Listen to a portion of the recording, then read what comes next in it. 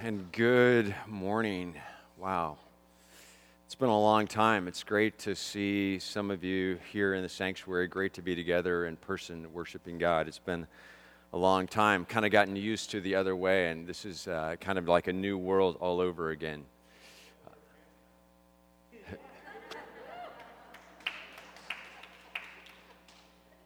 Some comments from the congregation I will not repeat into the microphone for those of you who are trying to worship God at home.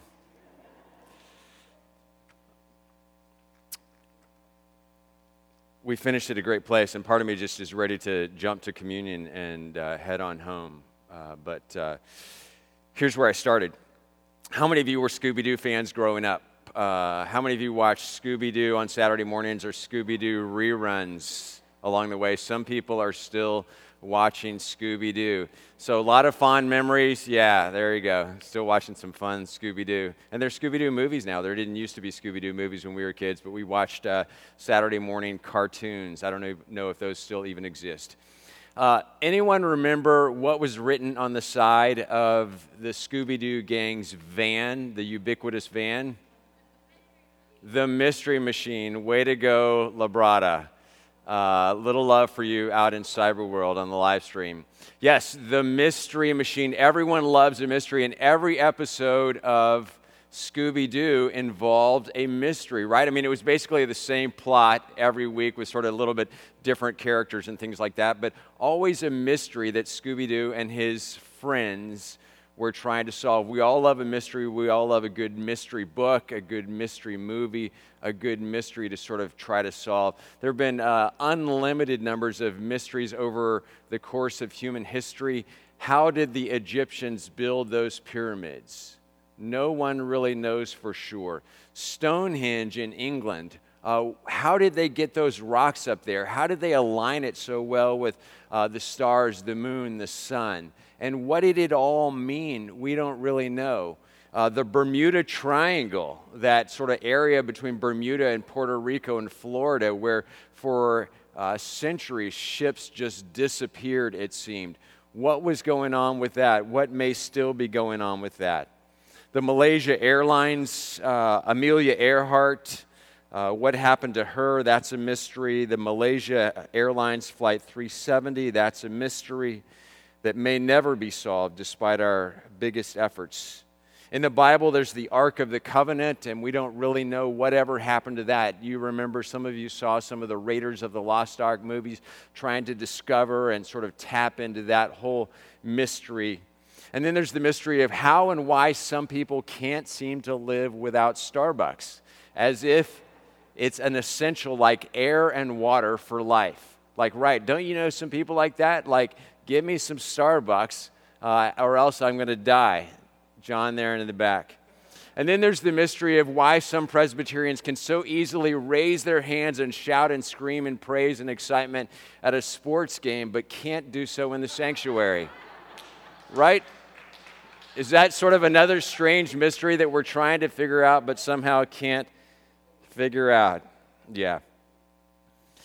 And then there's the mystery that runs through most of the Gospel of Mark, and that's what will be our focus this morning as we continue in our study of Mark's Gospel.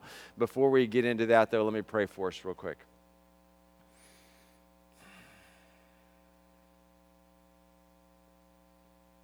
God, quiet our minds, our hearts, even our wills. Help us to be attentive to you and to your word.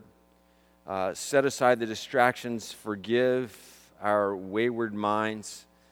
Help us to be attentive to your spirit, to your way, to your will, and most of all now to your word. Give us eyes that are good to see, hearts that are fertile soil to receive your word. I pray and ask that as my words are true to your word and consistent with your word, may they be embraced and received and taken in. Plant within us things that will grow and bring you glory. If my words are in any way inconsistent with your word, may they be not even heard or quickly forgotten. We pray in Jesus' name. Amen. So hopefully you remember now verse 1 from Mark's Gospel. It serves and functions as Mark's title and introduction and thesis statement, all sort of rolled into one. So let's say it together. I think it's going to be up on the screen there. There you go. The beginning of the good news of Jesus, the Messiah, the Son of God. the beginning of the good news of Jesus, the Messiah, or the Christ, the Son of God.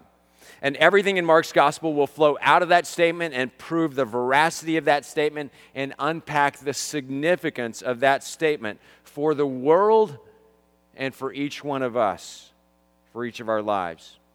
And after that, Mark continues quickly, succinctly, at a faster pace than the other Gospels. He tells us about John the Baptist in the desert, preparing the way for Jesus.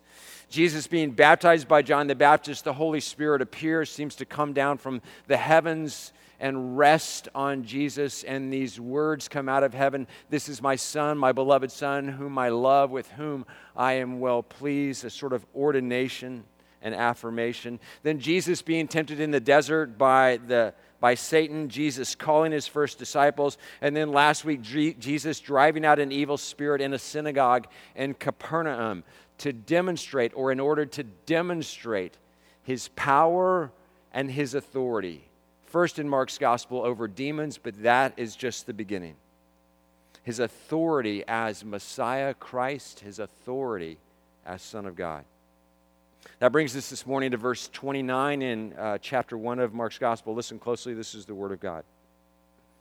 "As soon as they left the synagogue, they went with James and John to the home of Simon and Andrew." The is Jesus and his now first 4 disciples, and maybe a few others who were tagging along.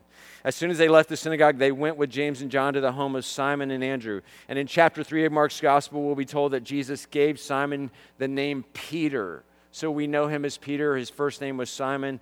Peter means rock. Simon's, or Peter's, mother-in-law was in bed with a fever, and they immediately told Jesus about her. So Jesus went to her, took her hand, and helped her up. The fever left her, and she began to wait on them. We're going to talk about this a little bit more next week. Verse 32, "That evening after sunset, the people brought to Jesus all the sick and demon-possessed. The whole town gathered at the door of this house, and Jesus healed many who had various diseases. He also drove out many demons, but he would not let the demons speak because they knew who he was." And it's this curious last sentence that will be our primary focus this morning, but first a couple of other things. It was the Sabbath. It was a Saturday in the previous section, which we read last Sunday. Jesus and his disciples had been in the synagogue. Jesus had either been asked or allowed or prompted or chose on his own to preach, teach, speak that day in the synagogue. And after the Sabbath worship and celebration, as was traditional, they would retire to someone's home, usually their own home or the home of a family. And Jesus goes with Peter and his brother Andrew to their home, along with James and John and maybe a few others. They go for this meal that was a traditional meal that everyone ate on the Sabbath, maybe the biggest meal of the week. And they get there, and Peter's mother-in-law has a fever. And so they all point Jesus to this fact. Whether they knew it or not when they left for synagogue, we're not clear. But according to the law of Moses, people began to show up at this house gathering, and it was a sacred time. And so the people brought, after the synagogue meal was over, after sunset, when the law of Moses said it was okay to again do work, people from around, people who had heard, pick up those who are lame, pick up those who are sick. And knowing that Jesus had healed Peter's mother-in-law and that he had already cast out demons, people just start bringing other people, bringing friends, bringing relatives, however they can, to the front of this house. Because now after sunset, the law of Moses permits them to do work. And so Mark tells us that the whole Judean countryside, as he told us earlier in Mark's gospel in the previous section, as the whole Judean countryside went out to hear John, so Mark says now the people brought to Jesus all the sick and demon-possessed. All the townspeople gathered at the door. And so we see already early on this theme of everyone coming to Jesus. All kinds of people went out to John in the wilderness. Now all kinds of people flock to Jesus. And people sought out Jesus because of the demons he'd healed, because he was casting out, because he had power, because he had authority, word had gotten out. And so almost immediately, this massive crowd. They can hear them through the walls. They can hear them through the door. The voices, the rumbling, the crying out of the demons, the wailing and pain of people. This massive group of people outside their home. People wanting to be healed, needing to be healed, looking for Jesus. All sorts of diseases, conditions, situations, fevers, whatever. And Mark says that Jesus healed many who had various diseases, and he also drove out many demons. And Mark's use of the word many doesn't mean that he only healed some of those who showed up with diseases and some of those who possessed demons, but rather indicates that he healed all who came and were brought to him, and that all was not 2 or 3 or 4 or 5 or 10 or 15, but it was many. It was dozens and dozens and hundreds and eventually thousands. And Jesus healed them all. Jesus cast out all of the demons. And then Mark writes this curious line that will be our focus this morning. But Jesus would not let the demons speak because they knew who he was. And this is consistent with what we read last Sunday morning in the passage before this one. Jesus was in a synagogue. Jesus' presence somehow exposes or draws out demons. When light comes into a space, it exposes darkness. The demon cries out, "I know who you are, the Holy One of God." For whatever reason, the demons always knew more and better who Jesus was and about Jesus than the people who were there. And this demon cries out, "I know who you are, the Holy One of God." And to him, Jesus surprisingly said, "Be quiet, shut up, silence." And Jesus would not let the demons speak here outside of Peter's house because they knew who he was. Why did Jesus silence the demons in the synagogue, which at least were speaking truth at that time? Why did Jesus silence them then? Why does he silence them here? They were affirming his true identity. Why did they do it then? Why did they do it now? Why do they do it throughout Mark's gospel? Why did Jesus do this throughout Mark's gospel? The secrecy motif pervades Mark's gospel. 3 times earlier in Mark's gospel, Jesus silences demons. 4 times after performing miracles, Jesus commands silence. Twice, Jesus withdraws from crowds to escape detection, notice, attention. And in various other ways in all 4 of the gospels, but especially in Mark's gospel, Jesus practices secrecy about his identity, especially early on, but throughout. And we have to when we ask ourselves why, he withholds complete information. He gives private instructions. He reveals some things only to his closest followers. And the question is why? And the mystery is why? We ran across it last week. Here it is this morning. We'll see it over and over in Mark's gospel. It baffles me. It's counterintuitive. It doesn't make sense to me. I want to know why. We have the Great Commission. We talk about evangelism. We talk about how to share our faith and training one another and encouraging one another in how to share our faith. We think and pray about creative ways to introduce non-Christians and post-Christian people in our culture to Jesus and the gospel. And here is Jesus seemingly working against this mission. What gives?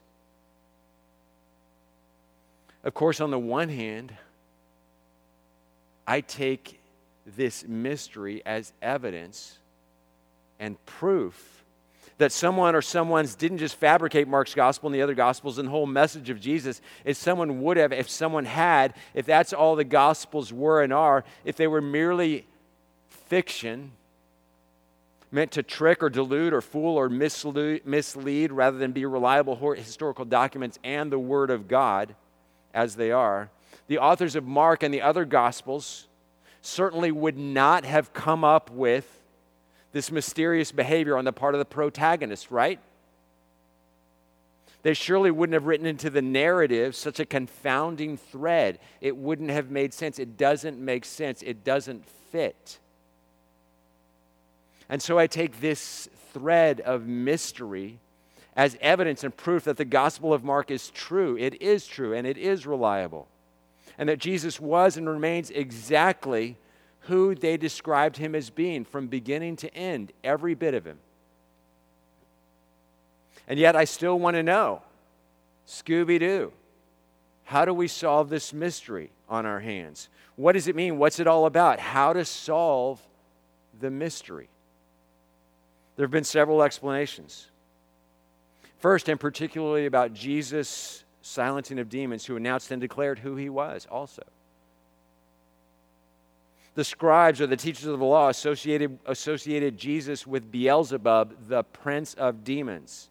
We'll see this in chapter 3 of Mark's gospel. Out of jealousy and fear and uncertainty of what to do with someone who had the power Jesus clearly had and the authority which Jesus clearly had when he taught and when he cast out demons, the teachers of the law asserted that this Jesus must be doing these things by the power of the devil because he wasn't one of them and they were godly people. Second, to accept the testimony of demons about himself would have given a precedent to his followers, Jesus' followers, to accept and maybe even seek out the testimony of demons about other things, which would have threatened to make Jesus' movement an occult movement, appealing to demons. And Jesus was committed, as we saw through his temptation in the wilderness, in Matthew and Luke's gospel in particular, that Jesus would not receive the kingdom of this world from the devil, nor would he ever receive help, assistance, or affirmation from the devil or his agents in his mission. Never. He wouldn't. And third, Jesus just simply didn't need the testimony of demons. His ministry and his message would be communicated in word and deed and by witness successfully apart from them. Jesus didn't need their contributions. He didn't want their contributions. That's the demons. But what about the people that Jesus healed, whom he often told to keep their experiences of being healed to themselves, to keep a lid on it, to stay silent? But why? Why them also? The most practical reason for such was the real problem that all of the publicity created for Jesus. In the next section of chapter 1 of Mark's gospel, we'll read about in a week or two. We'll read about a man Jesus healed of leprosy who, as a result, quote, because of the crushing crowd, he went out and began to talk freely, spreading the news. And as a result, Jesus could no longer enter a town openly because of the crushing crowds. As we already see in front of Peter's house, which is just a small thing compared to how things are going to blow up. And while most preachers like and love a big crowd, this made life in the sort of ministry Jesus wanted quite difficult at times. In fact, the crowds got so bad and maybe dangerous even early on that Jesus' family wanted to take Jesus back into protective custody. We'll see in chapter 3. That's one reason, the practical aspect and maybe the danger of these crowds early on. And then there's this idea, especially in the Gospel of Mark, of the modesty of Jesus, which is in and of itself surprising that one who would be Messiah and Son of God would be modest, that he would be humble, that he would not be an attention seeker, that he would not seek everyone's attention for himself, at least not at that time, that he would go through his calling and in obedience quietly and humbly. And this is what Jesus did regularly, pushing away the crowds, not looking for more and more attention. He heals, raises someone from the dead later on in Mark's gospel and says, be quiet about this. Okay, how can you be quiet? He was dead and now he's alive. Jesus doesn't want an invitation to every funeral. He's got other things in his mind to do and to be about. There's this idea of modesty, this idea of humility. And it's tied to and it's connected to another idea in Mark's gospel in particular, that Jesus was the servant king, that he was the servant God. Isaiah writes these 4 sections or poems in his prophecy that are called by scholars the servant songs, that look forward to one who will come from God, who will lead, who will serve, who will carry burdens, who will take up other people's sins And Jesus fills this role and he embraces this role. But instead of the majestic and powerful king, he's the servant king. And then there's this, the literary center point of Mark's gospel at the end of chapter 8. Mark's gospel is 16 chapters long.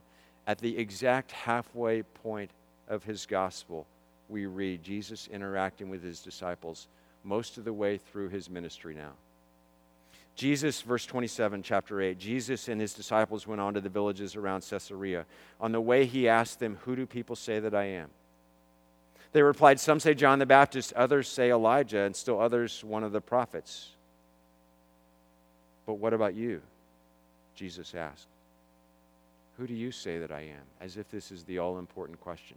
Because people have been asking along the way, who is this? In the synagogue last weekend, what is this? Who is this? And now Jesus puts the question to his disciples themselves, his closest friends and followers after 3 years. Who do people say that I am, and who do you say that I am? And we think this is going to be a turning point in Mark's gospel where Jesus cuts loose and says, "Go, you got it right, tell everyone." Peter answered, "You are the Messiah, the anointed one, the Christ." Peter's grand confession, the subtitles in our Bibles the editors have written.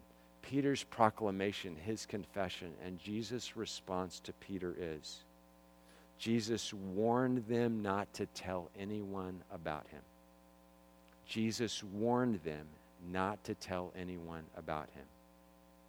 And this is curious, but we can understand a little bit of what's going on here when we understand the term Messiah. You are the Messiah, you are the Christ, you are the anointed one. We, in our Christian traditions and in our Christian bubbles and in our Christian lives, have understood Messiah in one way. As the fulfillment of all of this prophecy in the Old Testament that Jesus clearly fits in every way, shape, or form.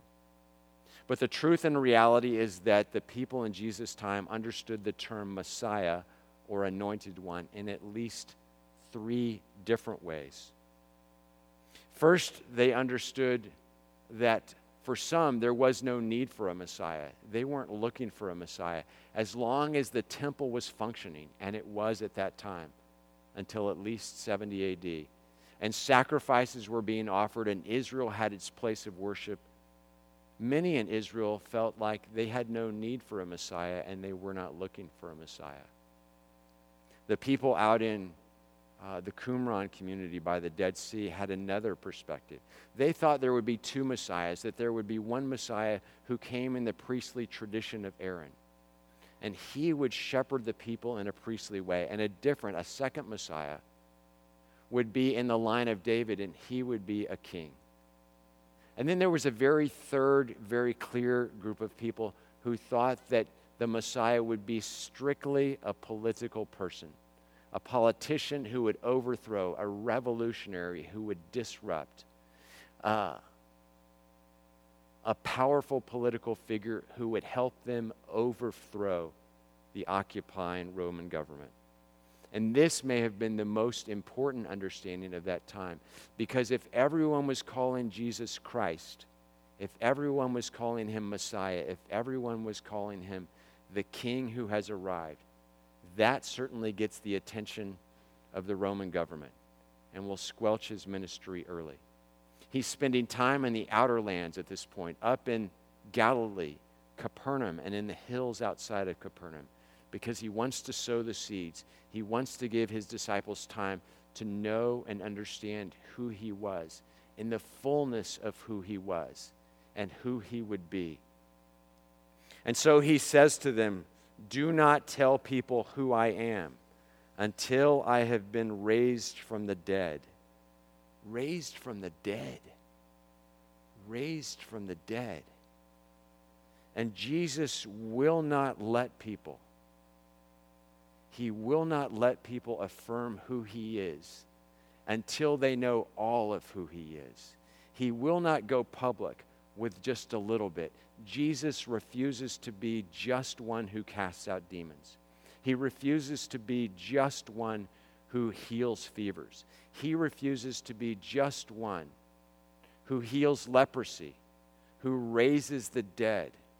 Jesus refuses, in being Messiah, King, and Son of God, to be limited in all of these ways and others.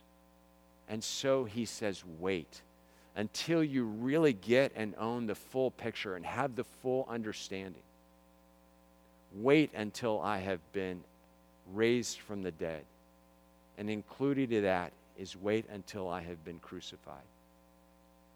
Many of us today, many in the church, many churches want a Messiah, want a Jesus, want a Son of God who's merely a good teacher, merely a friendly mascot, merely a sweet Savior, merely a kind presence, who doesn't speak hard words, who does what we want, who's a butler and a Santa Claus, and whom we can call on when we have a need.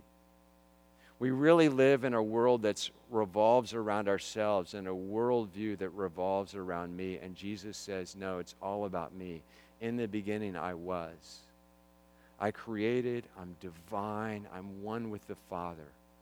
I am love, and I've come to heal and redeem, to die, and to be lifted up, that I might be glorified, that the Father might be glorified, that all people might be made one and reunited in God's family, into a kingdom of peace and a kingdom of joy, into a kingdom of love. I am so much more, Jesus insisted, than simply one who has the power to heal, more than one who only speaks authoritatively, more than one who can cast out demons. Lots of people can cast out demons.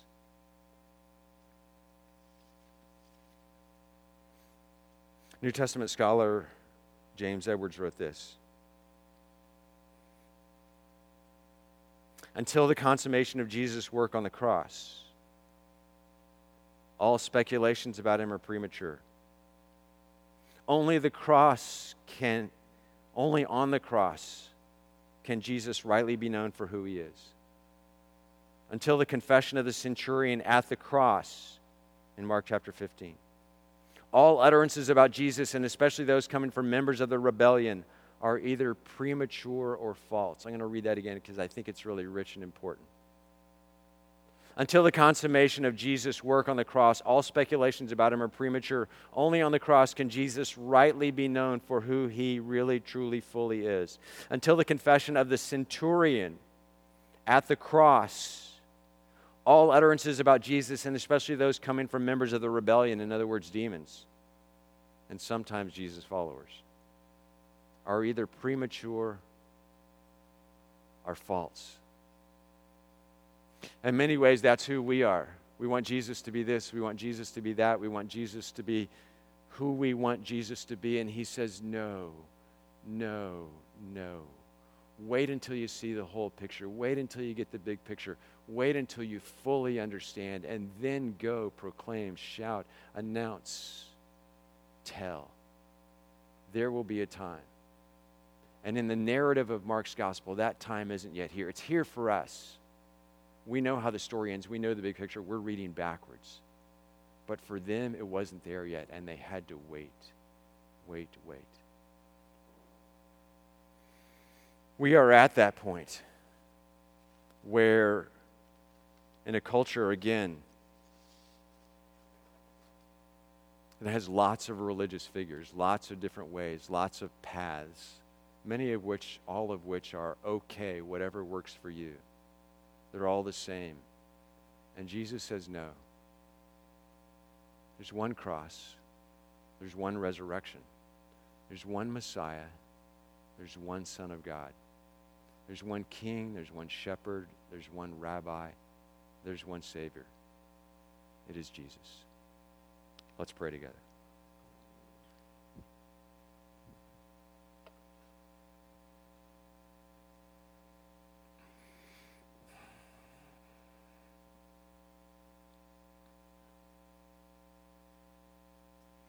We are the crowds, God. We are the crowds. We are the disciples, but we are also the people who have gathered outside of the door of Peter's house. We've come, we have ideas, we know things, we've seen, we've heard, we've witnessed. We trust people who have seen, heard, witnessed. We have needs, we have wants, we have fevers of all sorts. We have fevers, metaphorically, that afflict us, wounds, injuries, debilities. We ask, God, that you would help us to come with open eyes to who you are, to the door, to the foot of the cross, with all of those people bringing our needs, bringing who we are, but mostly bringing ourselves, to bow before you, to honor you, to receive from you, but to bring you glory and to praise you, to hear your voice, to understand your truth, to proclaim the fullness of who you were, the most unique person who's ever lived, the incarnation of God, God in flesh, Savior, Messiah, King. We ask that you would heal us physically, emotionally, spiritually, socially, wholly. Draw us into yourself, redeem us, continue to heal, continue to save, restore to us the joy that somehow came out of the awfulness of the cross, where we find our salvation, where we find forgiveness, where we find mercy, where we find grace. Heal us, redeem us, save us. We pray in the name of Jesus, who taught his disciples to pray together with these words. Our Father, who art in heaven, hallowed be thy name. Thy kingdom come, thy will be done, on earth as it is in heaven. Give us this day our daily bread, and forgive us our debts as we forgive our debtors. And lead us not into temptation, but deliver us from evil. For thine is the kingdom and the power and the glory forever and ever. Amen.